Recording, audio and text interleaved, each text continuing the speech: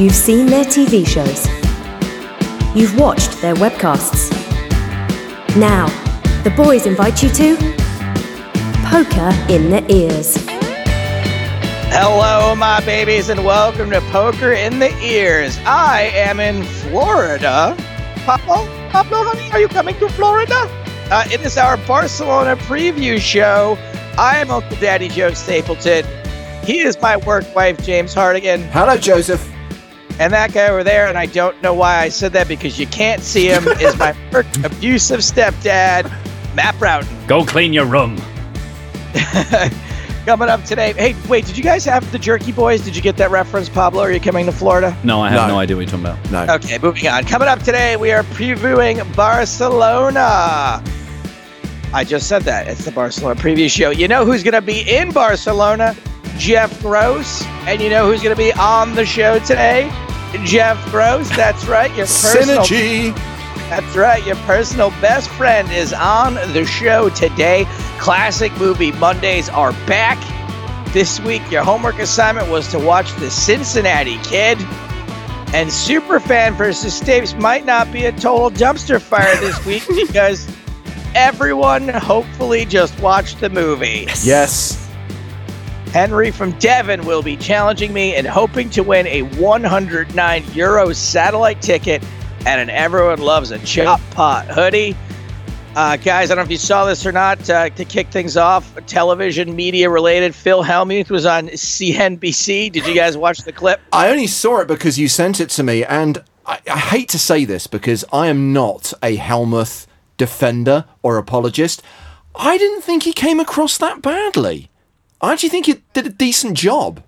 I thought the interviewer came across really badly, who is clearly checking his notes for the next guest and asking the most softball questions ever. First of all, which interview are you talking about? Because there were about 5 of them, and each one got to ask a question. Yeah, and we cut to Phil, and then we come back, and then suddenly there's a woman. And then you go, oh, there's a woman there as well. And then it cuts to Phil, and then it comes up, and there's another guy. How many people are there? Have they just all got one question each? And there was a really awkward bit where they basically say to Phil, oh, so have you got a tip to make us better poker players? It's like, oh, cringe. And what is he going to... And actually, he dispensed a useful piece of advice. The patience factor. You may think that playing, 30% of the hands is exhibiting patience when actually you should be playing 10 to 15. I thought, good on you, Phil. Yeah. Some useful analysis for once. Yeah, I just thought it was funny how the first guy was literally shuffling papers around when he's supposed to be interviewing Phil, and I was just waiting for the other interview to be ever had a royal flush? All those just really cliche poker questions. That wasn't particularly cringy, but if you guys do want to cringe at something Phil was involved in, a poker video made it to the top of the cringe subreddit thanks to Phil Hellmuth in a clip involving him on one of the other shows I do some work on. So go ahead and check that out if you guys want. Speaking of movies this week, Classic Movie Mondays, I went to the theater last week. A place in Hollywood was doing a double feature of Jennifer Tilly's first 2 Chucky movies. And I do, obviously, James, you've seen plenty of my commentary on Jen Tilly where I just completely needle her for the Chucky movies nonstop. On the other shows I do it even more. And so I decided I was going to go out to watch these 2 movies, and I have to say, I really enjoyed them. Which movies are these? This is not the original Child's Play. This is what, Child's Play 8 and 9 or 13 and 15? Okay. Basically, Child's Play 1, 2, and 3, they were trying to go serious. They sort of reboot it with the 4th one, which is called Bride of Chucky. This is where Jen starts. Okay. After that comes The Seed of Chucky, where they go completely off the wall, where Chucky and Jennifer have a baby, a doll baby, oh, God, which struggles with its gender identity and whether or not it wants to be a killer, and it's English. It's fucking bizarre. But it just sort of works because you realize the movies aren't taking themselves very seriously. Are you sure you haven't been watching Rick and Morty again? Because that sounds suspiciously like one of their plot lines. It really is. It's super bizarre. And Jen plays herself. in the second movie, like actress Jennifer Tilly. It's all gone Ocean's 12, hasn't it? I was going to say, happening? it's kind of, I can't work out whether that's postmodern or just up its own arse. Well, it's kind of like, remember the Freddy's, when the glove comes to life, when it's the movie prop? No, I think I disengaged with Nightmare stuff by then. Wes Craven's New Nightmare. Basically, like, Jennifer Tilly is shooting a movie about the dolls. Oh, God. So, anyway, if you can get past all of that, I Inception. thought it was really fun. And the thing is, I had this plan that I was going to grab that little recorder we got for me to do the Kevin Hart interview, and I was going to get Jennifer to do some horror movie race situations. And I was ill prepared for just how popular these movies are. She was mobbed. Wow. She was totally mobbed by legit fans of this horror franchise. And I thought like I would just be able to go up to her and get 5 minutes. I felt guilty taking away time from these people who were like real fans to pull her aside to do this interview. Was it all horror movie fans, or were there any poker fans there? No poker fans from what I could tell, mostly because I didn't get recognized. But later that night, oddly enough, I took my date out for a couple of drinks, and Jamie Gold was running around the bar I was at. How random. Wow. Yeah, and the thing is, like, I won't say much more than this, but the waitresses, I was friends with two of the waitresses that worked there, and she was like, oh yeah, we know him. Say no more. Thank you to everyone, by the way, who tweeted in response to last week's show. Amazing how many people have clearly been bereft of entertainment for 6 weeks, and we're so grateful for the return of Poker in the Ears, which is the hashtag you should be using on Twitter, by the way. Quite a lot of people last night alerted us, Joe, to the existence of the first trailer for Molly's Game, Aaron Sorkin's directorial debut, which I immediately watched. I thought, I'm really worried about this because you've got a friend who makes movie trailers, and I really hope it wasn't your friend who cut this, because it's shite. It's one of the worst edited movie trailers I've seen in a long time, and I really hope it's not indicative of the visual style of the final film. I don't think my friend cut it because he would have told me. So okay, that's good. That's all I can think. I watched the trailer. It didn't seem noticeably bad to me. I did have a weird feeling about it though, and I don't know if you guys ever experienced this, but when I was a kid, I had a best friend, right, that I hung out with all the time. And then once a year, he would throw a birthday party, and like all these other kids would show up, and I would get really jealous. And I would be like, he is my best friend. What the fuck are you people doing here? And I get this same sort of feeling when I see like a mainstream movie about poker. I'm like, no, this is my thing. I don't want the rest of you to share this with the rest of you. No, Joe, we genuinely do want them to start getting interested in poker. This is a positive thing for the game, albeit surrounding a slight criminal element. I think the film looks interesting. I think many people know the story, they know the background, and many people have read the book that it's based on. Look, I love Aaron Sorkin as a writer. I'm intrigued to see what he can do as a director, and I'm pretty sure that Molly's Game, when it finally comes out, will be the subject of one of our classic movie Mondays. Can't wait. Hey, Matt. Yes. Have you got the social media beefs music ready to go here? Because there is a social media beefs is back in a big way. Let me just dust this off and see if it still works. Hey! Yeah. It's been a while, baby. I thought we axed this feature. Well, James, you had to go ahead and start a Twitter feud with the biggest name in poker. Now, I don't know if ratings are down. I don't know if you hired a PR agency. But James and Daniel Negreanu are feuding hard. Oh, God. Right what now. prompted this, by the way? This tweet from Daniel came from nowhere. Daniel tweets to say, you realize that no one in the entire world has used the word penultimate more than you, James Hartigan. It's likely not even remotely close. Interesting reactions to this one, and I do think that there is definitely an Atlantic Ocean divide here. I do think the word is clearly more common over this side than it is on your side, because all the people who came onto Daniel's bandwagon, all the people who agreed with him were from places like Nebraska. Well, in Nebraska, they like to use 3 separate small words in place of one big word. Penultimate, first of all, it's got the word penis in it almost. Secondly, why would you say penultimate when you can say second to last? Because penultimate sounds better? It does. I will say that, look, you know me, and that I'm a little bit more worldly than some of my American brethren, penultimate for some reason does come across kind of hoity-toity. I don't know why. Maybe it's the accent, but I have to tell myself to shut it down. Shut it down, American. Just because he's not spouting home of the Whopper doesn't mean it's hoity-toity. Well, but I'm going to use your line, Joseph Stapleton, which is, if you don't know what it means, read a book. Read a book. Well, then James fires back at Daniel. Oh, gosh, does he? The feud continues. Really? It's commonly used in the UK, especially by writers, journalists, broadcasters, and sports commentators. Will concede I overuse fuck. Which in my mind actually doesn't mean he overuses the word fuck. It means that he just is a sex addict. Too much of it. Just too much of it. Day and night. Unbelievable.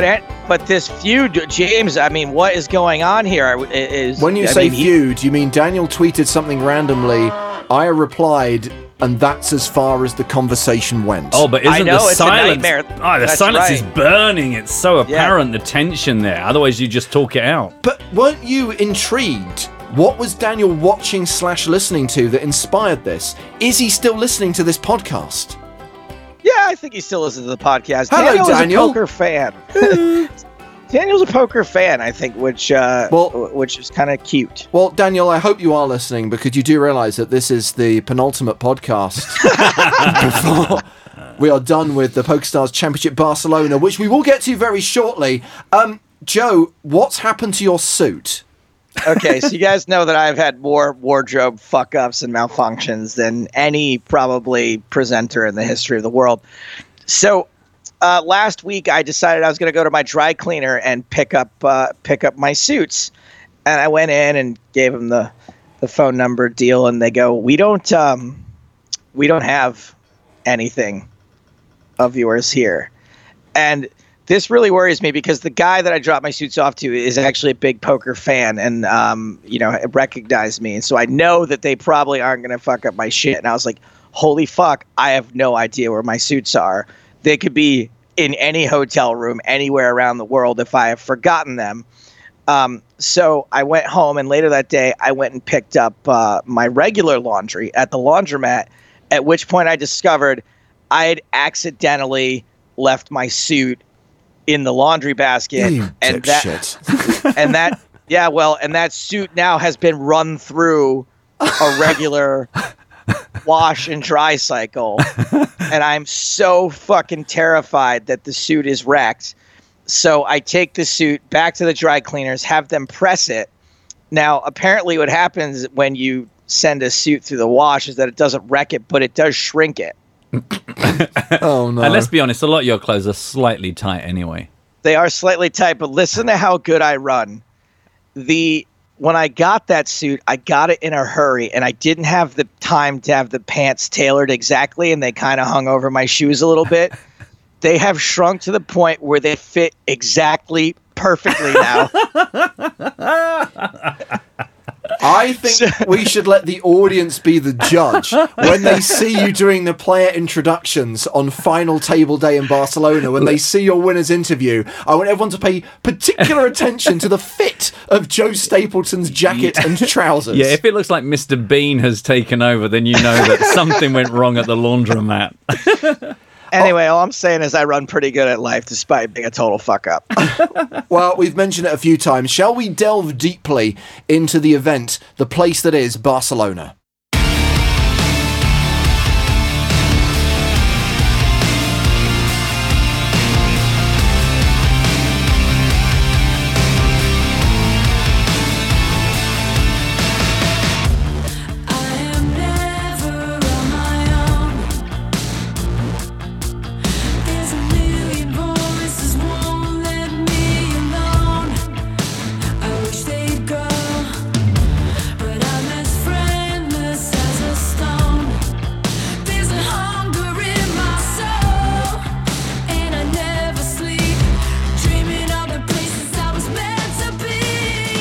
So yes, the PokerStars Championship Barcelona is already underway. We are heading there this weekend. We have got 5 days of live streaming lined up for your viewing pleasure. We will be on PokerStars TV from Wednesday the 23rd of August all the way through to Sunday the 27th. 5 days of the main event, concluding with cards up coverage of the final table on the Sunday. Looking forward to it, guys? Pumped? Ready? Yeah, I must say, I really struggled as much as some of our listeners when they said, I really missed the podcast. I've really missed working and being paid. Like, more than anything, more than I can imagine. So, yeah, to get back into the swing of it, especially Barcelona, which I think is still, like, my favorite location. So, yeah, bring it on. I got about 4 emails in my inbox saying your GameFly account has been suspended. Your Xbox Live account is in the rears. I got about 3 or 4 different things that have my iTunes in order to download the Cincinnati Kid. I had to re-enter some new credit card information. I too am ready to go back to work, but apart from the financial incentives. Oh, yeah, fine.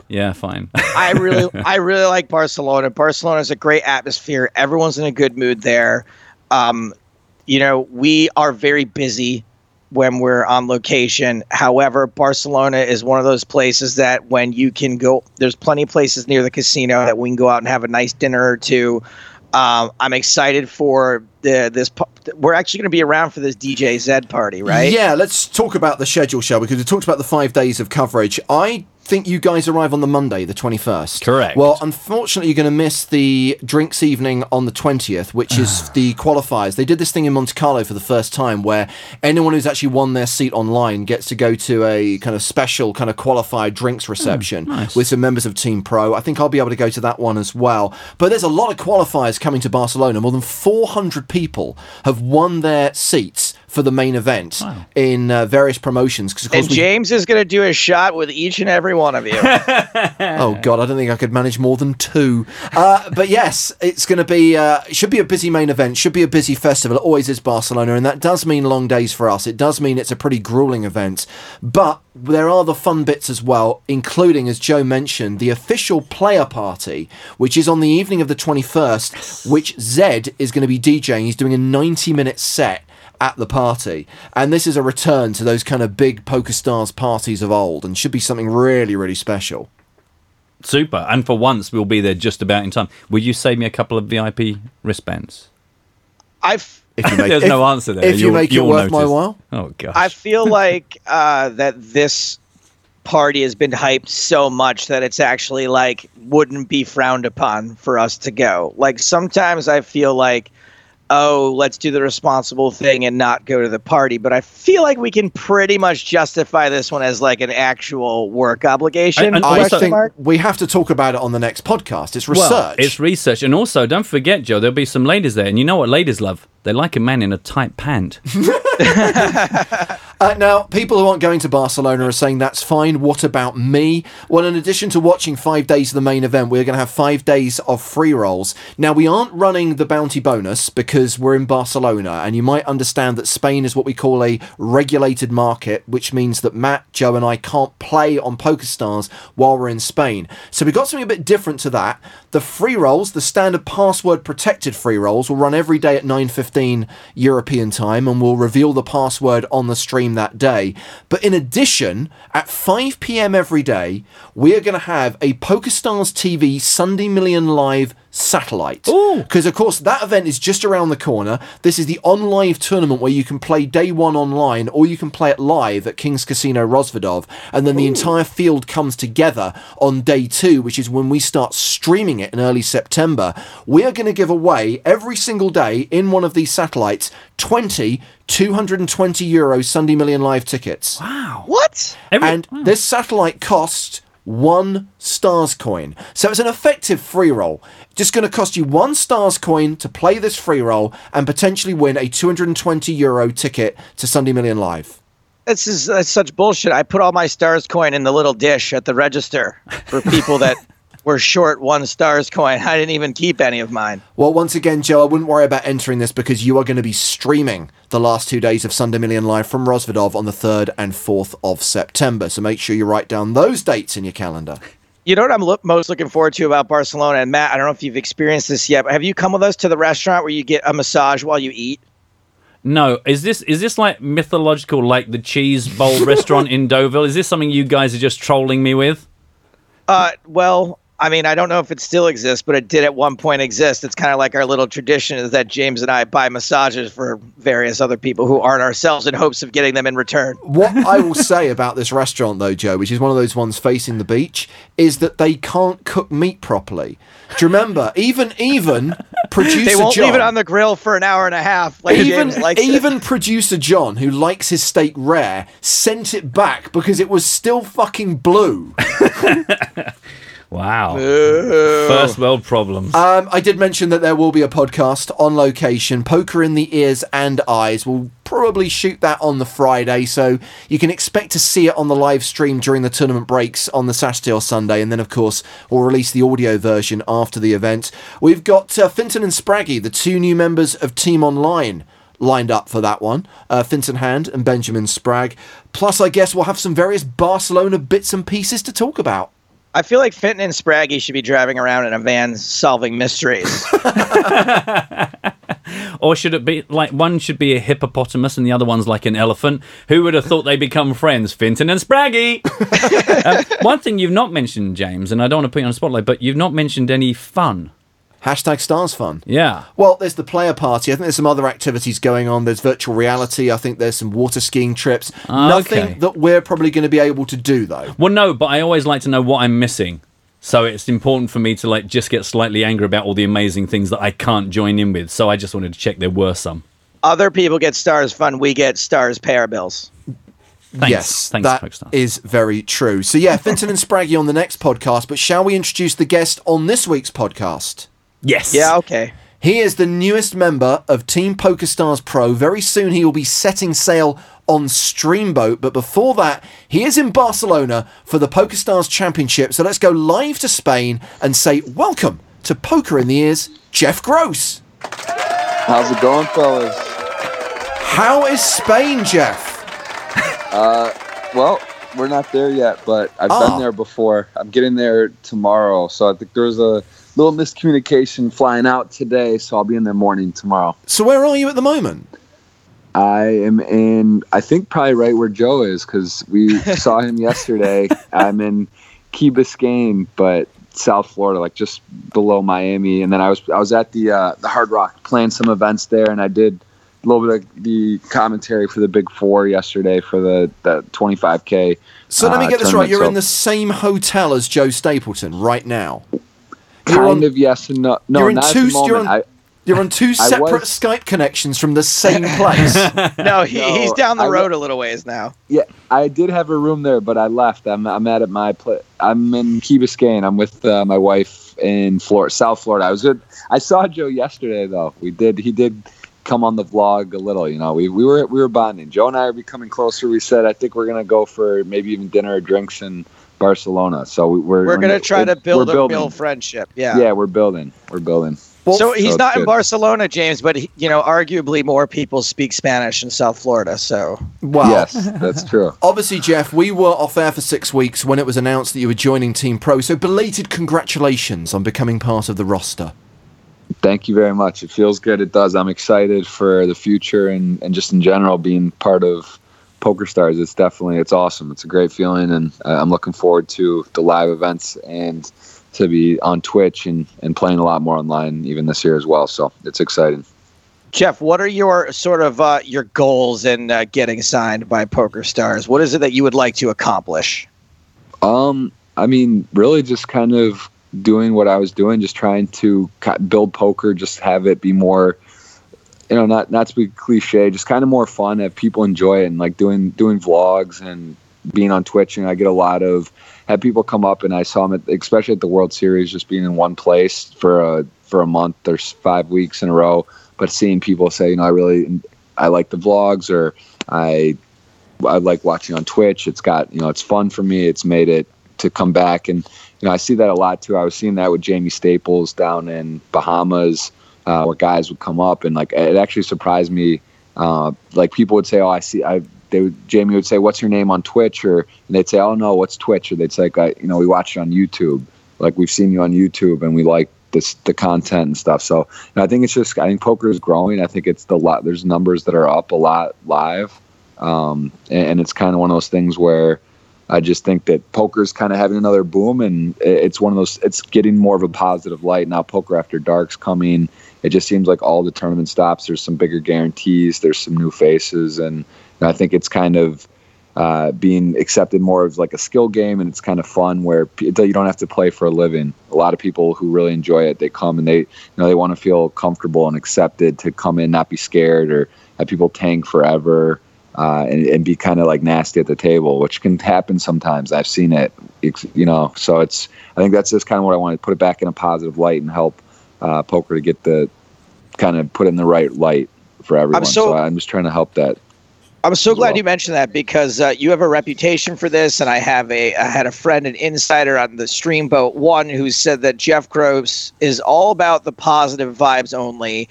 I should probably save this question for our dinner date, but I don't know anything about where you come from, where you grew up, what led you to become buddies with Michael Phelps and to Baltimore. Can you give us like a quick bio?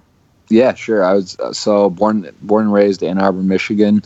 I was there my whole life until college, but I met Mike, I think it was like freshman year of college, but in Windsor, Canada, which is just literally over the border of Detroit. You drive over the tunnel, you drive through the tunnel or over the bridge. There's two options, and it's like a 30 minute ride from Ann Arbor, and you can be 19 to play poker at the casino there.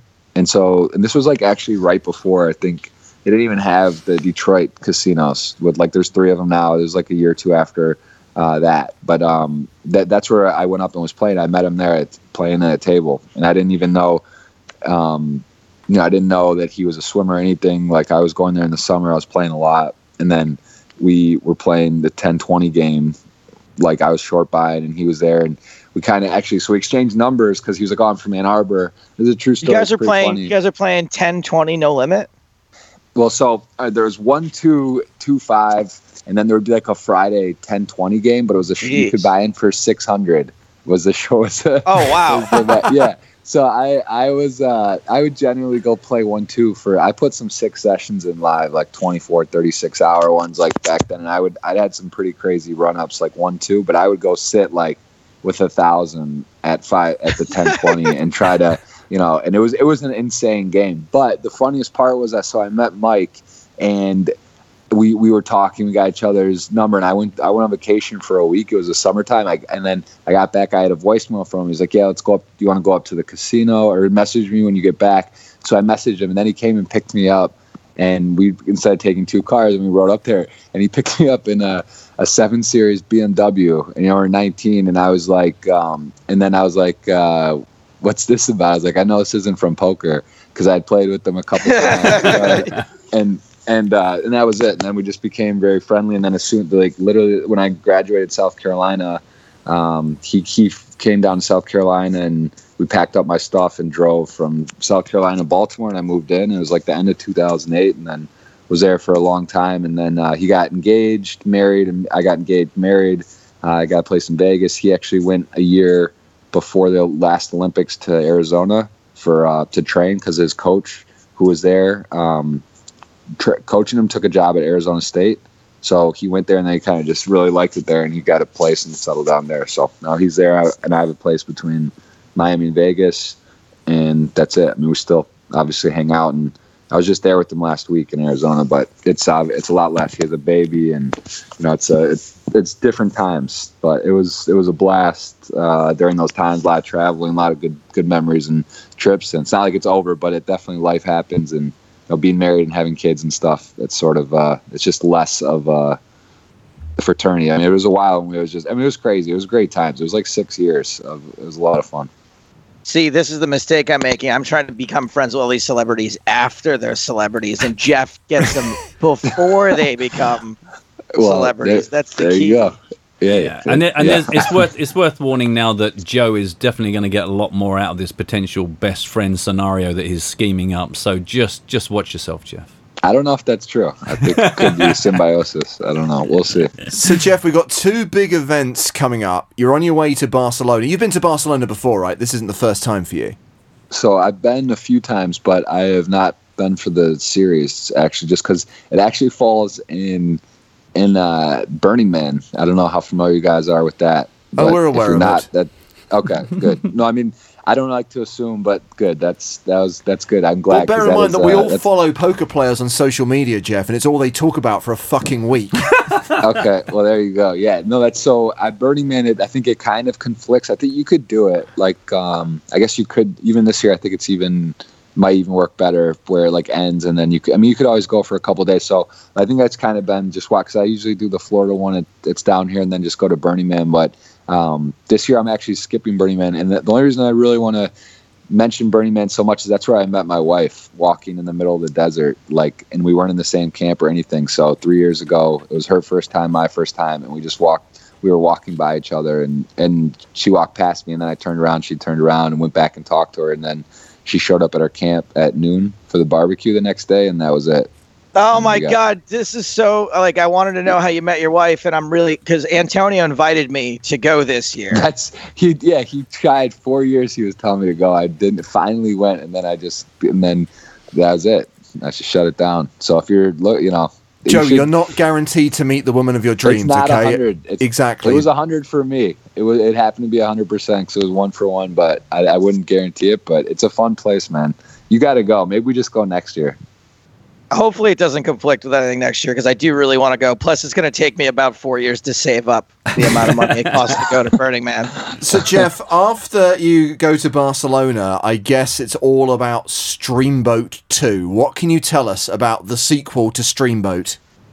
Well, I can tell you Streamboat 1 was kind of was a whim, and just sort of, we had done Stream House. I did with Jamie, Kevin, and Matt. And then Bill, I want to say it was at PCA last year, I think, and was like kind of, we were talking about something. I was like, oh, it's kind of like, what do you think about doing it, going down to the BVIs or doing it down there? And then Bill's like, yeah, and it just kind of happened, like, let's do Streamboat. Then Kevin obviously was supposed to come, and then he had Big Brother 2, which was nice. Good job, good for him to go since he won it. That worked out pretty well.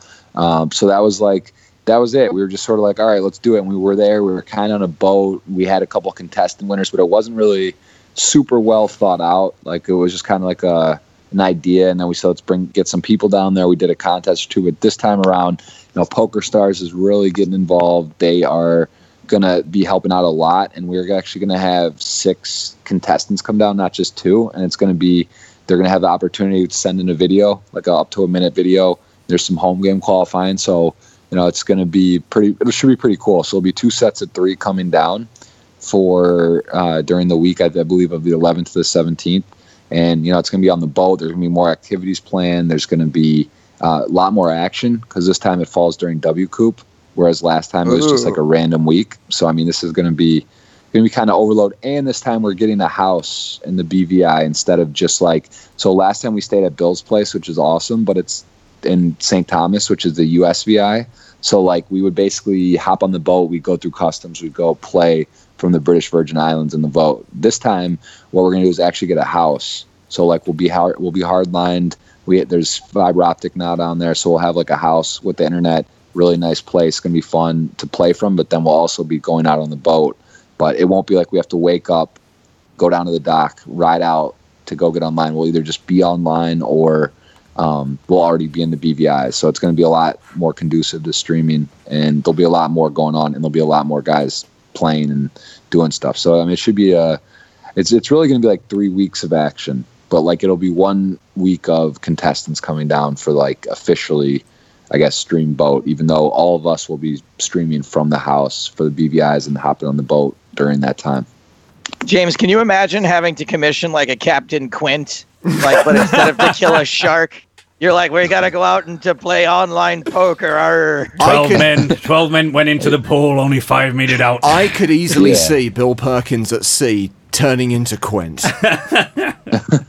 We're not coming back until someone final tables. Yeah, for sure. No, Bill's funny. He loves it there. He's on the boat all the time. And I will say this: so the BVI, St. Thomas, that whole area. It's stunningly beautiful on the boat. It's not. So you go to Miami or the Exumas or some places, and you're riding around on a boat, which is it's fun. Obviously, it's something to do. It's different, but this is there's really not another place that I've seen backdrops like this. Like, it's just huge mountains in between. You're splitting. It's gorgeous. There's like some cool stops down there. It really is nice. So I think the people that come down to, hopefully it'll be their first time, or even if not, like I'm sure they'll have a blast. I mean, it's like people coming from Twitch, and it's Jamie, Kevin, Matt, Mike McDonald's coming down. He's coming for part of it as well, and then Bill. So I mean, it's gonna be a lot going on, and it should be a really good time. And also, during WCOOP, so some good opportunities for a big score or a big, good run. Should be fun. So we have plenty of chances to do it. You can expect a submission video from me as well as several of my alter egos. So okay, I'm going to be doing my chances. best. I do like your chances on that. That should be fun. That should be a good. That'll be fun. I mean, it's a minute videos, and it does. I wouldn't say it's really like a screening process, but it's almost like you want to make sure that you're getting someone that's really going to genuinely want to be there. It's not just like, oh, make the final table and you get down there. It's kind of like, well, there's going to be some parameters, and then they get to send in a video, and kind of everyone gets to kind of unanimously decide who they think would be good to come down. So I mean, it should be fun, and it'll be open. I think some of the guys are streaming on .com, some are going to be on .net. So there'll be some chances for USA as well as, I mean, everyone really. That if you get in the home games, you have a good chance to submit the video. So it'll be a lot of work to watch the videos, but it should be fun. You get to spend possibly a week with Jeff Gross as your personal best friend. That is the nickname. That's how you became made aware to me, Jeff. Antonio always calls you the PBF, the personal best friend. And I was hoping that you would play a game with us to close things out here. It's the PBF game. I'm going to name a person. You tell me who their PBF was. Wait, like as in... Okay, I think I get it. So who their best friend is? Or one of their best friends? Jeff, trust me, as far as Joe's games go, this is one of the simplest he's ever come up with. Okay, I think I get it. And PBF stands for professional best friend. It's not like your best friend. Professional best friend. Excuse me. It means like you're kind of like, in the top 5 or one of the closest. So like when you say... perfect. So this makes it even easier. I don't have to say their best friend. I'll think of someone that's very good friends or something. Exactly. Close. So that actually works even better for the game. Better. And you've got 3 lifelines if you want to use them. You can Hector Hardigan, you can beg a Broughton, or you can jingle your keys at a Giles. Giles is our engineer. So if you need some help, you can do any of those things. Question number 1. Who is the professional best friend of Sherlock Holmes? Jingle. What's that? Who do I call? I don't even know. He's jingling his keys at a Giles. Yeah, someone help. I don't know Sherlock Holmes that well. I've seen that movie, but we await to hear from Giles via the miracle of modern technology. I think I should know this too, but just say the answer, Giles. Giles says Dr. Watson. You're on the board, Jeff Gross. Here we go. Question 2. Who is the professional best friend of Bart Simpson? Bart. Oh man, this is bad. Just been spending. This is what happens. Poker players just spend their use like at poker tables. Bart Simpson. His sister. They didn't get along, did they? I don't know. I need to call. I'm gonna call someone else. Hardigan. You have to Hector Hardigan. Hector Hardigan. I believe the answer is Milhouse. Yes. Milhouse is correct. I know when I hear it. All right. Jeff, you're 2 for 2. Thank you. Who was my other lifeline? You have 1 left. You can beg a Broughton. Matt Broughton on the line with you. Hi. Beg a Broughton. All right. Good luck. All right, Be ready. Here we go. Who is Fred Flintstone's professional best friend? Barney. Barney Rubble is correct. Okay, Jeff's on the board on his own. That was a legit one. All right. Let's see. I'm trying to... Who is Shaggy's professional best friend, Jeff? Scooby. Scooby-Doo is correct. Nice. You guys, let's see. How about this one's pretty current.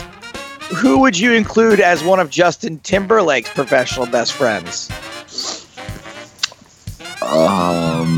They appear a lot on television together. I don't know. I'd go Jessica Biel because it's his wife. They're friends. Does that not count? Lovers, friends? Oh, man, Jeff Gross, he's too sweet. We're not going to give it to him. I didn't hear the bell. We were looking for Jimmy Fallon there. could have. Let's do one more. We'll do it a poker related one. Who is a professional best friend? 2 acceptable answers here. Who is a professional best friend to Eugene Kachelov? Oh, is it Elke? Elke is acceptable. I'm going to consider that a win. That's a score of 5-1. That was pretty good. What is the one we missed? I could have got. I think that was Jessica Biel doesn't count. I guess even though I don't know. We'll just take it. 5-1 seems good. I'm gonna read off the other names of questions I skipped because I'm having mercy on you. You tell me if you think you could get any of them. Second President John Adams. No. King Arthur. No. Oprah Winfrey, Cliff Cleveland, Timmy Martin, Chucky Sullivan. Who's Chucky Sullivan? Chucky Sullivan was a character from a movie called Good Will Hunting. Clues in the title. Okay. All right. Let's cut that out and go with 5-1. We're gonna go with 5-1 for Jeff Gross. Jeff, thanks a lot for being on the show. We'll see you in Barcelona, buddy. All right. See you guys.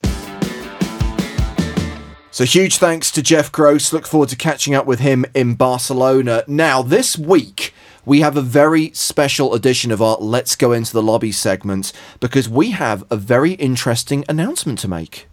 I am so legit excited for this. James, please tell them, but also tell me so I have all the details right. Okay, I cannot take the credit for this. This was the idea of our executive producer, Francine. We were throwing around some ideas of what we could do to mark the fact that our 100th episode is coming up at the end of September. It's only my 99th episode, but whatever.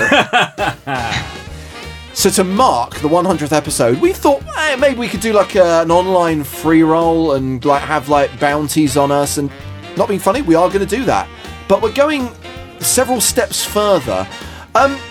She floated the idea of doing the show live on stage in front of an audience at the Hippodrome in London with a poker tournament afterwards, giving away a package to the PokerStars Championship Prague national event. And it's happening. How on earth has something that ambitious so quickly been green lit? Everyone must just love the idea. That's all I can imagine. That's what happens when the executive producer has an idea. It happens. Everyone loved the idea. The Hippodrome is booked. We are going to be in the theatre of the Hippodrome in London's West End on Tuesday, the 26th of September. Episode 100 of this podcast will be performed live on stage. It will then be recorded as well. And if you want to be there to watch the show being recorded and play in this poker tournament afterwards from tomorrow, I should say rather from Friday the 18th of August, so effectively from this weekend, you can claim your tickets for free via the Stars Rewards store. Wow, and how many humans can we get 2. in there? Well, 2 per customer. Two humans. Oh, that's like one of Joe's stand-ups on one of my gigs. Our capacity is not 2. Our capacity is around 150, but I'm not going to fool ourselves. We only have the ability for 80 people to play poker, and I'll be very happy if 80 people want to come to the Hippodrome, watch our show, and play in this free roll. So yeah, we're going to have some guests on stage. Jake Cody from Team Pro is going to be there. Hopefully we'll have some surprise guests. Lots of more details to be revealed. Haven't got everything sorted yet, but the key information is that this show is happening. We're going to do it live on stage. We'll do it live! The audience will be able to ask questions of our guests. One person in the audience is going to get to come on stage and compete against Joe in Superfan versus Stapes. We're going to get to play poker afterwards. And for people who can't be there, by the way, we are still going to do that online free roll. The Sunday afterwards, which I think is the 1st of October, we're going to have a $5,000 free roll on Stars, and there will be $100 bounties on myself, Matt, and Joe, because it's episode 100. Wow. And when you say Superfan versus Stapes live, is that going to be like Roman Greco wrestling? Is it going to be darts, arm wrestling? What are you going to go for, Joe? Wow, that's interesting, right? Since it's live and in person, we can come up with something we can do physically. I think that's a great idea. Push-ups. I love it. Yeah. I'll sit on your back. James can sit on the Superfan's back. Let's go to town. Should I open the show with a tight 5? Why not? I think everyone would love to hear your tightest five. Are you talking about trousers, by the way? Is this your top 5 tight trousers? I haven't like missed the story here. I was talking about stand-up, but I really don't want to do it because if it sucks, then the whole show is going to suck afterwards. So I was mostly just joking. Yeah, don't set yourself up for that, mate. That's a great idea, Joe, to do stand-up. That's on the running order. More details to be confirmed. You didn't write that. You didn't write it down. He just put the pen near the paper, Joe. He didn't write that down at all. Because Good, I've I'm glad. lodged it in my brain, and unlike Mr. Stapleton, I remember things. I think this is awesome. I'm really excited for this. I've done one live podcast before years ago. Me and Huff did Huff and Stapes live. It was one of the best nights of my life, so I'm really looking forward to this. Now, I appreciate we're going to have people who listen to this show who obviously aren't in the United Kingdom, who maybe aren't in the London region, but that's why we thought we'd give you plenty of warning, just in case you were crazy enough to want to come down to Leicester Square and watch this show. Tuesday, the 26th of September. Details will be on our homepage, pokerstars.com/podcast. And from Friday, the 18th of August, tickets available. Remember, 2 per PokerStars customer via the Stars Reward Store. Don't cost a single Stars coin.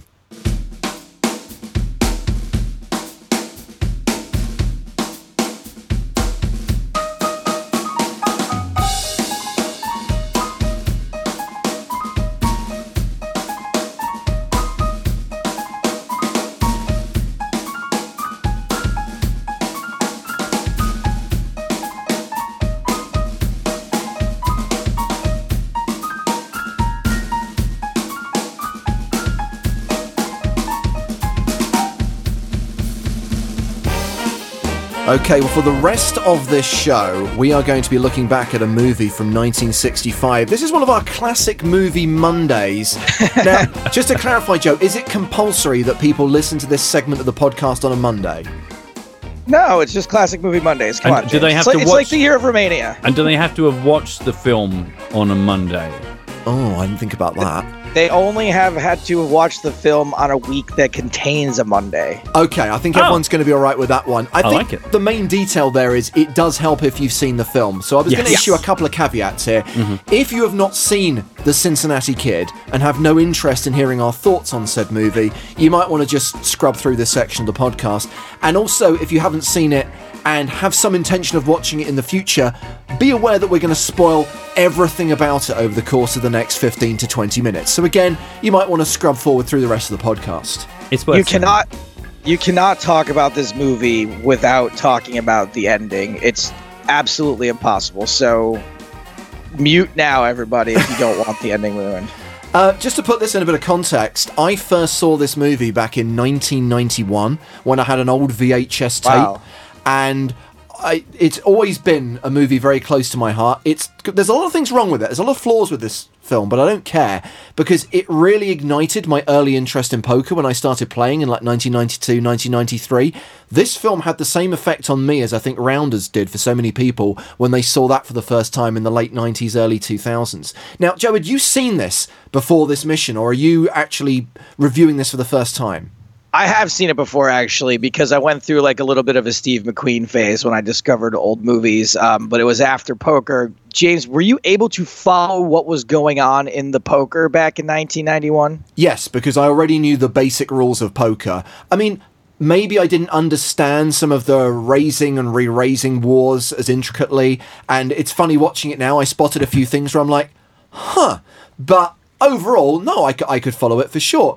Is it a first time for you, Matt? Or Yeah, I watched it for the first time ever last Monday, good. ironically. So I was sticking to it. I thought those were the rules. I'm glad they've been clarified. Yeah, I was aware of the name. I didn't even realize it was as old as it is. But no, I had not seen it before. I'm almost scared to go first though, because I want to hear what fans of it think before I wail in. okay, well, as I said, I do think there's a lot wrong with it, but I also think there's a lot good about it. One thing I spotted is that because it's a period film, because like The Sting, it's set during the Depression, again, it has that advantage of not having dated too badly, bar a couple of stylistic elements, which I'm sure we'll come to later. But no, Matt, you have to kick off. You've seen it for the first time. We need to get your fresh perspective on this classic. Okay. And then James will tell you how wrong you are. Yeah, I know. That's why I didn't want to go for it. No. To be honest, I thought it was weak. I really enjoyed the poker scenes, Yeah. the main big poker confrontation. I enjoyed the style of it. There was lots of real hammy, waka waka, oh my gods. There was lots of like over. What did you think of that hilarious cockfighting scene, Matt, as an animal lover? Oh my god, that was horrifying and totally like, what the fuck is this doing in this All film? the comedy music over chickens shredding each other to bits. I was about to ask the question, Matt, whether you watched the international version of this movie or the UK version, because this scene is cut from all UK prints of the movie. Oh, I didn't even realise that. I just got hold of a version. I don't even remember what was written on the disc. I literally went, oh, cheers, mate, I'll get this back to you next Monday. I have the American Blu-ray, but actually watched this film via iTunes while on a train to Paris. So I was watching the UK version for the first time in years, and I'd forgotten that it has the scene, but all you see are the reaction shots of the people in the crowd. You don't see the actual cockfight itself. And it goes on for like ever. And it feels like quite a short film where almost nothing happens in it. Yeah. And I guess my main criticism, I mean, yeah, the cockfight thing was absolutely fucking atrocious. But my main criticism is almost nothing happens and there's no kind of moral. And at the end of it, everyone goes, nah, oh well. And the girl that he's really horrible to goes, oh, let me throw my arms back around you. And all of the money that he's lost, they go, never mind, the end. And you're like, what? Let's be honest, the weakest thing about this movie is the central love story. All the scenes with Steve McQueen and Tuesday Weld are boring as hell. Yeah. The whole love story is completely unnecessary. And it's interesting, so you saw the version where he goes off with Tuesday Weld at the end of the film. And in my research for the quiz yet to come, I found out that was not the original ending. No, and for years, the VHS tape that I had the original ending where after he loses the contest against the Shoeshine Boy and he goes, you ain't ready for me yet, it just finishes on a freeze frame of Steve McQueen's face, roll credits. So it's a double downer. And I actually would have had more time with that because at least the moral of the story is if you're a loser, you're a loser. And it's like if you're going to be a big bollocks gambler, you are at some point going to go broke. And even the shoeshine kid that you didn't have the time for earlier on and you thought you were so smug about, even he has an edge on you. If it stopped there, I'd go, there's a lesson there. But the fact that he walks around the corner, it's like when the girl that he's been horrible to turns up to hug him, I'm always waiting for some guy to fall out of the sky and goes, here's $1,000. Good luck to you. It's like there was just absolutely no downside to being a tool as far as I could read in the context of the film. Yeah, I think the key thing to say about this film is, as someone who studied feminist film theory, it would not pass the Bechdel test. The female characters in this film are not overly positive. As much as I like Anne Margaret as a physical specimen, neither are... Hold on a second. You got old lady fingers there. That old battle axe. She gets a couple of good fingers. And here is my theory. Sooner or later, we're going to have to talk about the last hand in this film. Yes. Right? Do you think Ladyfingers is in on it? In the same way that Slade got to shoot her to make him deal in favour of the Cincinnati Kid, do you think that maybe the New York money that was all on Lancey Howard maybe got to Ladyfingers, and her whole act of constantly riling him as a deflection tactic to make you not think that they're in league? Do you know what? That would be excellent and would add some plot to the story, but I think you're doing way too much good work for some really shit storytelling. I am just trying to work out how you could have such an epically ridiculous cooler in a game like 5-Card Stud, where you get a full house against a straight flush. Matt, did you read on the Wikipedia page that actual hand playing out something like 33 billion to 1? Yes. A straight flush versus a full house. By the way, can we talk about the fact that this includes everyone's favorite poker variant, no limit, 5-card stud? Do you know what? The thing is, it took me a little while to even work out what game they're playing. When it started, this is ironic because we talked last week about me doing the whole poker school online stuff. And I think the week before that conversation, we'd done 7-card stud. And when the first camera comes into the TV and you can see there's a whole card and the card's been dealt out and the guy goes, there goes the flush, here goes the straight hit. And you go, and I thought, hang on a minute, they've only got one down card and on the hand's over. And I'm thinking, this is such a shit variant because it's like, well, if I'm showing no pair, my big bluff is that maybe I've got a pair. And if I've got a pair showing, if you can't beat a pair, you may as well just fold. And it's just... I thought, what a really strange variant. Maybe I'm not understanding the nuances of 5-card stud, but what a weird game to pick. Well, just a quick distraction, a quick side note, there is a variation of 5-card stud. I think It's known on your side of the Atlantic, Joe, as Canadian stud. In Finland, it's known as sukka, where if you have 4 cards to a straight or 4 cards to a flush, that beats a single pair. And that is an interesting twist that makes the game much better. Okay. But no, 5 card sit is the game. I actually think the film gets off to a really strong start because I love that opening poker game and I love the dialogue. It's the way the guy accuses him of cheating and goes... Great dialogue in the first, I agree. He goes, he wouldn't put in $194 with a lousy pair. And Steve McQueen's deadpan response, you did. It's great. Yeah. And also there are some other great lines in the film. The classic... You just paid the looking price, lessons are extra. But I want to talk about that hand. Wait, hold on 1 second. I want to talk about that line for 1 second. Oh my God, I wish that line were true in the current poker climate. I wish lessons were extra. I wish you weren't allowed to give lessons at the poker table unless someone fucking asks for it and pays you. That is a very good point. But the hand that leads up to that, which I'd never spotted before, is probably more of a kind of... it's more atrocious than the final hand. So let me get this right, okay? Slade, and by the way, I do think the supporting cast in this movie is fantastic. This could well be Edward G. Robinson's defining role. Yeah. I love Rip Torn as Slade. Jack Weston as Pig is probably my favourite character in the entire movie. So Slade is obviously in this hand against Lancey Howard, and Slade bluffs the river with Jack high, gets raised by Lancey Howard with Queen high, and Slade just calls and announces Jack high.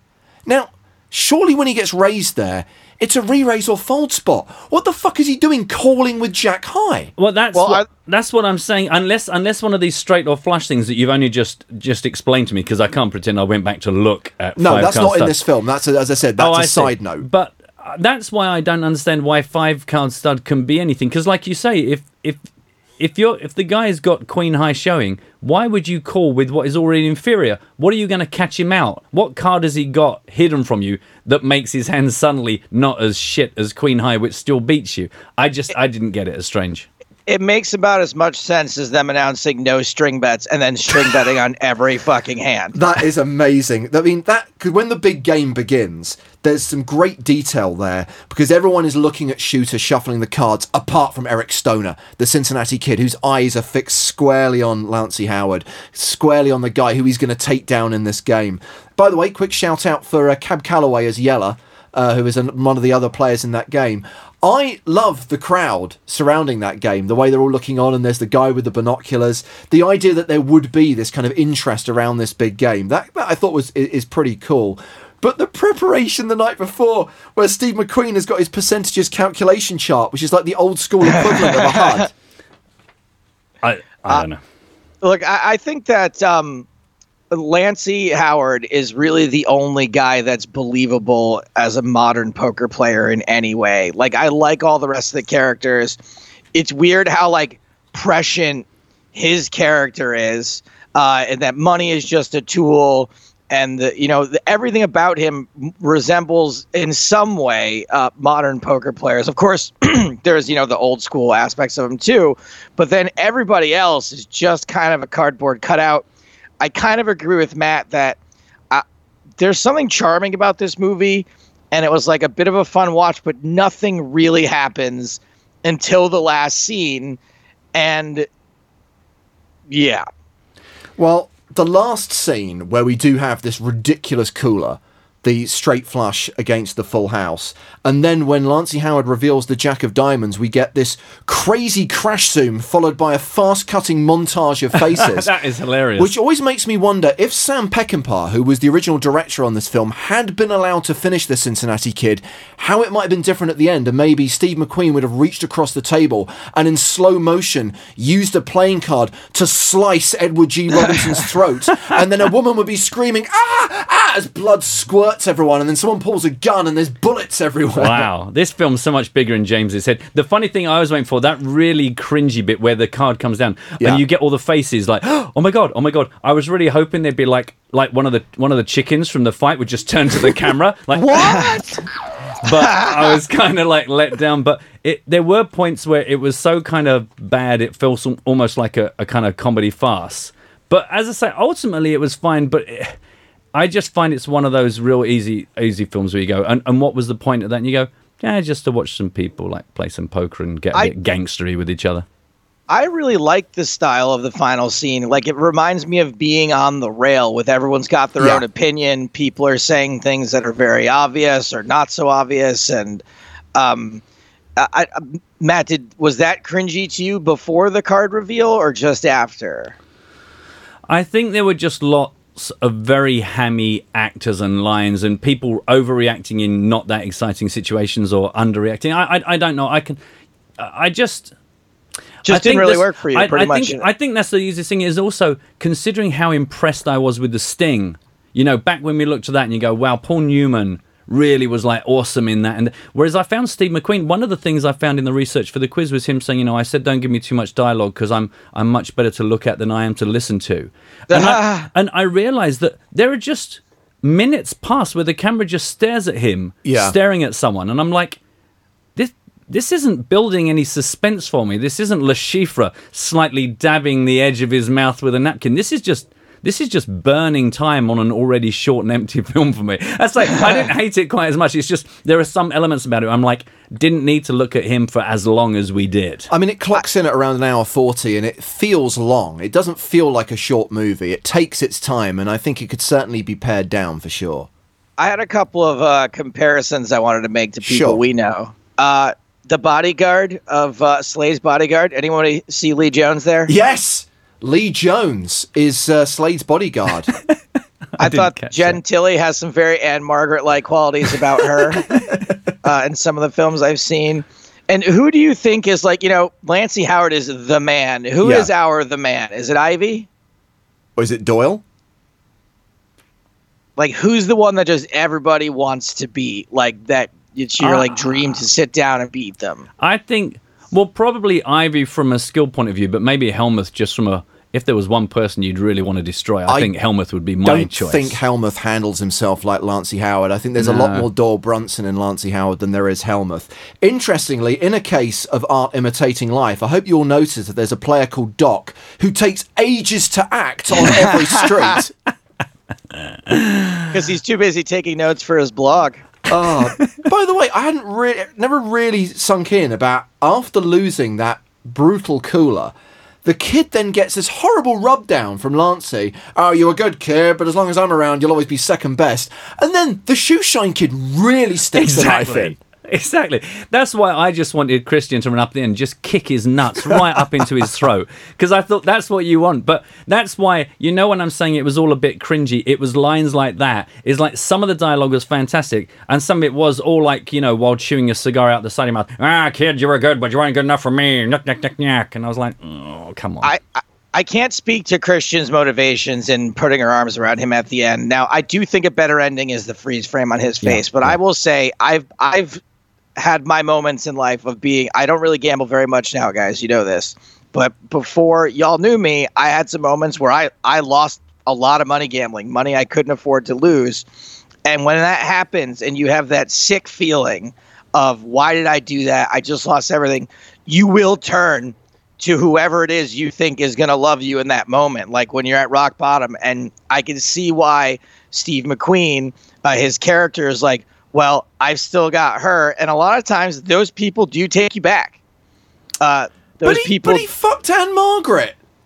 I mean, well, first of all, she seems like she's just going to believe the story of, I just came in to wake him up, because people believe what they want to believe. Well, you've already said that the female cast members don't exactly. I think the piano player was about the most positive female character I saw, because at least she was in charge of her instrument. Both parts are so badly written, especially Christian. But it seems, Joe, that you have retained a lot, that you seem to have remembered a lot about this movie. So I'm figuring you might fare reasonably well in this week's Superfan quiz. Superfan versus Stapes.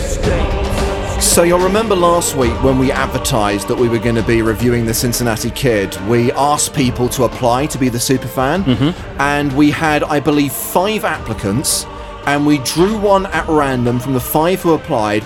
I want to make it clear that this was a random selection. I do not know this person.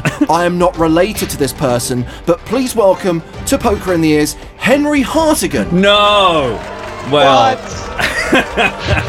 something's fishy going on here, Joseph. This is bizarre. First, I get that fake Facebook friend request from the hot chick Hardigan. Now there's Henry Hardigan. The story is not checking out. Henry, to the best of your knowledge, are we related? Well, to the best of my knowledge, no, we're not. But Steve did once refer to me as your son. So you do. You are very well spoken. Are you over 6'7"? Not quite. No. Okay. No, just 6'2". Still somewhat freakish, I would say. I mean, obviously, we go back several centuries and go back to kind of the Southern Ireland. I'm sure we'll find some family connection. Henry, welcome to the show. The Cincinnati Kid, a movie that you know quite well? Reasonably well. I've seen it a couple of times, yeah. Why, other than for this show, would you watch it for a second time? That's a good question. I don't really know. Because it's poker, I guess. Within how many hours was your last viewing of that film? Within how many hours? Probably like 1,500, something like that. Oh, right. Ooh, okay. I got a chance. Okay, so you've not done any revision for this. You're just relying on your Wikipedia page, of course. Ah, you'll be glad to know I did at no point go to the Wikipedia page. He's feeling so smug. I want to know a little bit more about Henry from Devon. Namely, what's your life like, buddy? What do you do? So I'm a master's student at Exeter, actually from Essex. I'm just finishing that up now, and then looking to go into employment after. What are you studying? I study political theory. Oh man, do we need you? You're the future of God help us. Yeah, God help us if it is me, Jesus. And growing up in Devon, when I lived in the UK, I dated two girls from Devon, and they were both all right. Let me tell you. How's do you agree? Well, I'm actually from Essex, but which is much worse. But my girlfriend's from Devon, and she's all right, as you'd say. Yeah. But hang on a minute. Whereabouts in Essex? Come on, Essex boys, got to stand together. Whereabouts exactly? Colchester, Essex. Colchester is a fantastic place for ladies. I did a gig in Colchester last weekend, and they were well all right compared to Devon gigs, I can assure you. Oh, really? Where were you doing it in Colchester? I don't know. Am I allowed to say the name of venues, James? It probably doesn't matter. A place called Pat Malloy's in Colchester. Oh, yeah, okay. Big party town. We always look forward to Colchester just for the ladies. Wow, so we've got the Hartigan connection, the Essex connection, the dating Devon girls connection. It's all coming together. The stars are aligning. Henry, there is a €109 satellite ticket on the line here, plus the Everyone Loves a Chop Pot hoodie. Your quizmaster, Matthew Broughton. Hello, thanks everyone, and welcome to the show. So, as you're probably familiar with the way these things roll, we are going to have 5 multiple choice questions each. You can either just straight off answer and get yourself 2 points, or if you want to take the multiple choice, that goes down to 1 point. We always start with our guest. Henry, you can give me a number between 1 and 10, and let's get this thing rolling. 6. 6, okay. Slade blackmails Shooter with an outstanding marker to coerce him into the fixed game against Lancey. How much is the outstanding marker for? $12,000. Wow. 2 points straight off the bat. That was on the Wikipedia page before you all get a fucking giant boner. Oh, really? I must admit, I actually just, while I was watching this film, just kept pausing it if there was something I thought I could make a question out of it. So these are all just taken as I watched the film. You can imagine it. I was very annoying to watch the film with because I kept going pause, scribble. Now, there's a bonus point attached here. Throughout this quiz, there will be crap lookalikes that my wife idly mentioned between snoozes. So, you will get a clue, although you might not need it in this instance, Henry. I wasn't sure what nationality our superfan would be. So, your bonus crap lookalike. Which crap lookalike did my wife casually mention she thought Edward G. Robinson's looked like? And your clue is star of British carry-on films.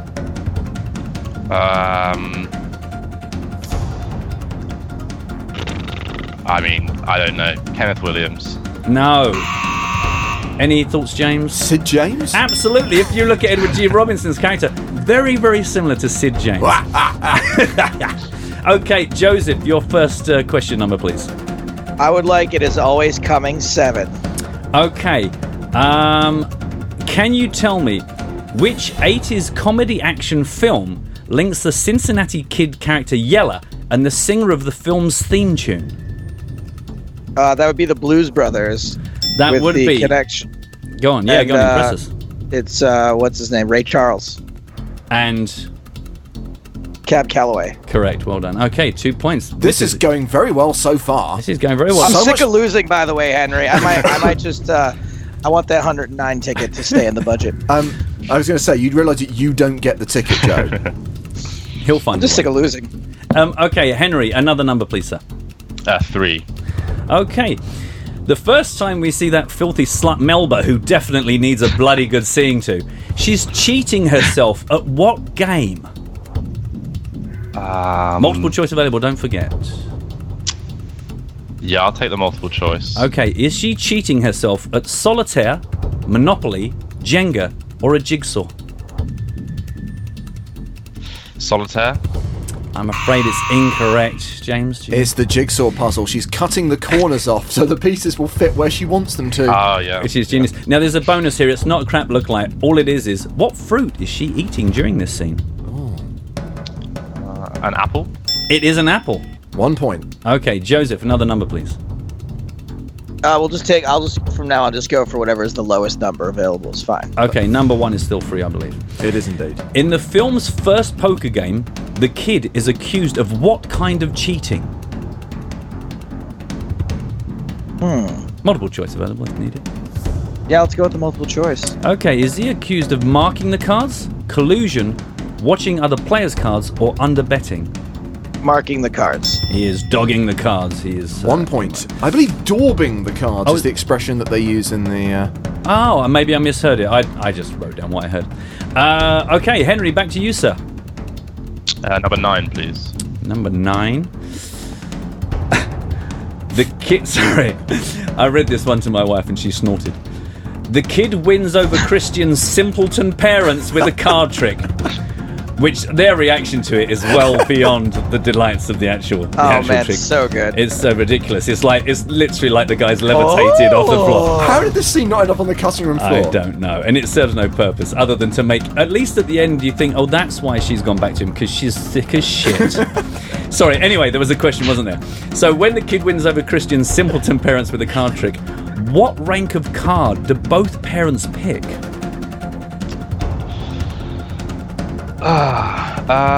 Don't forget multiple choice. Don't waste it. I feel like it's better to guess now. Go than for it. get Go for it. multiple Do what you need choice. to do. Jack. I'm afraid it's not. I can tell you James Hartigan picked up 2 points there with his... Can I steal if there's no multiple choice involved? Yes, you can, Joe. Thank you for stepping in. He really does want to win this one. Was it a 3? It was Yes. a 3. Just to be clear, does Joe get 1 point or 2 points there? Joe gets 2 points there. Wow, that means he has a 5-3 lead, and Well- it's his question. Because, well, in fact, there's a bonus here. Because I would say just taking the Jack out of the equation, there's still enough options that it's not making it any easier for Joe. There's a bonus, though, that comes back to Henry as it's officially his question. Yes. For 1 point, can you tell me the exact hands in that trick? Now that you know it's a 3, I'm going to need to know what Dad's 3 was and what Mum's 3 was as they whoop and holler and exclaim like they've seen fire for the first The time. suits. Yes. I'll go club and diamond. You actually managed to get both wrong. It was the three of hearts for Dad and the 3 of spades for Mum.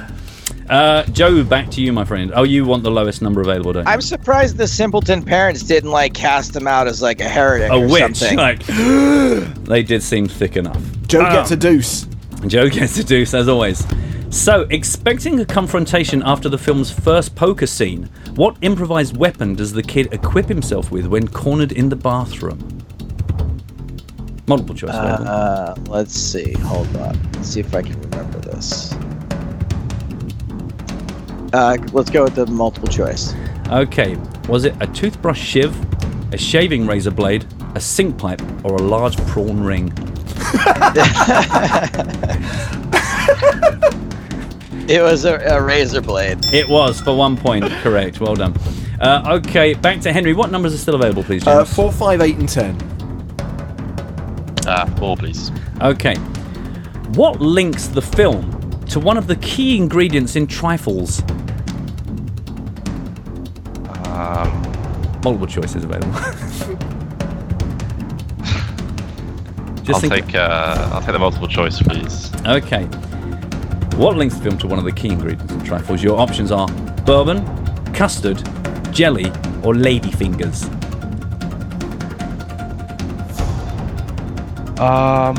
Ladyfingers, right? Yes, absolutely correct for 1 point. Now, there's a bonus attached to this. Ladyfingers are also used in a favourite dessert of James and I. Can you name that dessert?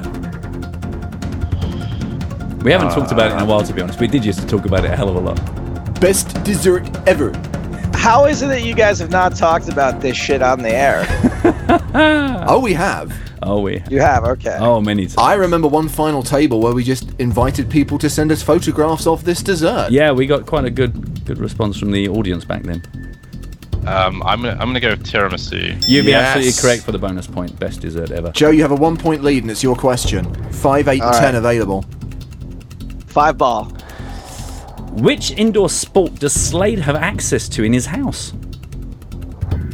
Multiple choice. He's got a gun range. He does have a gun range for 2 points. Oh, wow. This might have ended the game. There's still one round to play, though. And Is there a bonus? There's a bonus. Oh, wow. We're back to the crap lookalikes. Now, which crap lookalike was my wife convinced to the point of arguing was the actor playing Slade? Your clue, Rounders. Think about the actor. John Malkovich? No. Martin Landau. She was absolutely convinced. And once she said it, I could see why you would say that. Rip-torn young Martin Landau. Yeah. I can see it. And I'm going, you remember the old guy in Men in Black? And she was like, no, you're making it up. Google it. I was like, oh, Christ. Anyway, it went on for hours and I've left her. Next question is... Henry. Henry, what have we got left, Jim? 8 and 10. 8 and 10, Henry. 10, please. 10. As the rules are explained before the big game, we learn how long any dead men have to, quote, raise their roll and get back in the game. How long are they given? Multiple choice. What's the scores? You're 3 points behind, so you're going to need 2 points and a bonus. And here. there is a bonus on this question. I'm glad you picked this one because there's a bonus here. So you need, So I need to get this right? You need to get this right and the bonus, I'm afraid. Half an hour? Yes! Well done. Wow! And Okay, so if you get the bonus right, Henry, you've tied the game, but Joe still has a round to go. the bad Right. news, Henry, is that the bonus is one of my wife's lookalike questions. I don't know. Even after watching the film, if you asked her, who does my wife still think is the actor who plays the kid? Is there a clue? The clue is the Sting. Clue is the thing. The Sting. The sting. So even after we watched the whole film and we talked about it, if you rang her now and asked her, who does my wife still think is the actor who plays the kid? Robert Redford. Oh, man. It was Paul Newman. Oh, you had a 50-50. Now- She can't tell the difference between Steve McQueen and Paul Newman. I'm so It's sorry. not over yet, because if Joe doesn't get his question correct, To be stolen. it could be stolen. What number is left here? 8.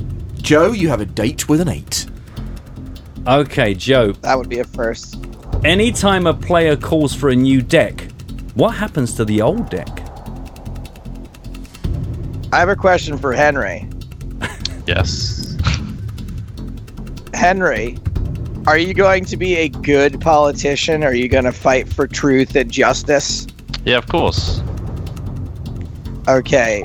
I believe that they take the decks of cards and fax a copy of them to the company to verify their identity and then place them into a garbage disposal.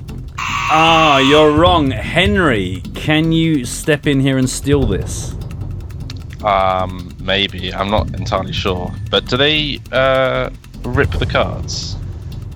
That's good enough for me. They are torn in half and into a hat. And there's a bonus. There's a bonus. It's a crap lookalike. Which actor did my wife think Hoban, who is the guy who watches the game from about 4 feet away with fucking binoculars? Which actor did my wife think he was? Your clue is Paranormal Investigators. Oh, I have no idea. James? I have no idea who's in Paranormal She thought it was Harold Investigators. Ramis, Egon out of Ghostbusters. Oh, wow. You didn't need it, Henry, because you stole that last question from Joe, meaning the final score is 9 points to the Superfan, 8 points to Joe. Congratulations, Henry Hartigan, no relation. You receive a €109 satellite ticket and an Everyone Loves a Chop Pot hoodie. Thank you so much for coming on the show and competing in this quiz. Cheers. Thank you. Thank you very much. And what a pleasure to have someone, a superfan, who actually knows what the fuck he's talking about.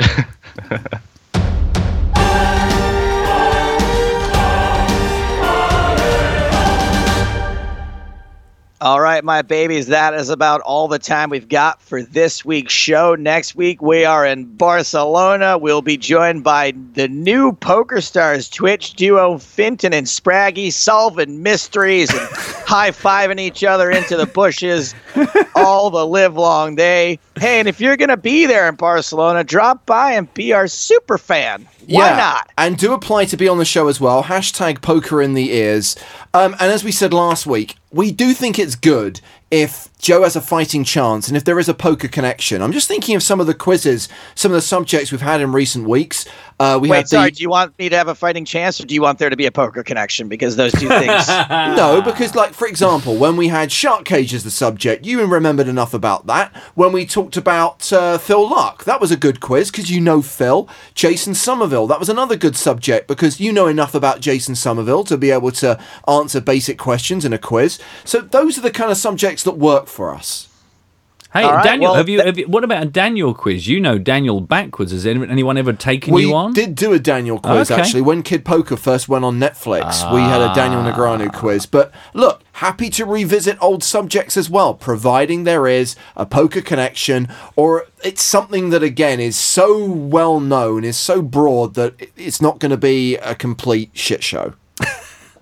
Well, we're 1 for 1 in that department, so let's keep this streak alive. Days without a shit show. One.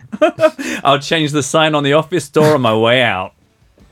All right, kids. Well, it's time to say adios. Until next time, poker in the ears and eyes from Barcelona. For James Hartigan and Matt Browden, I am Joe Stapleton. Smell you later.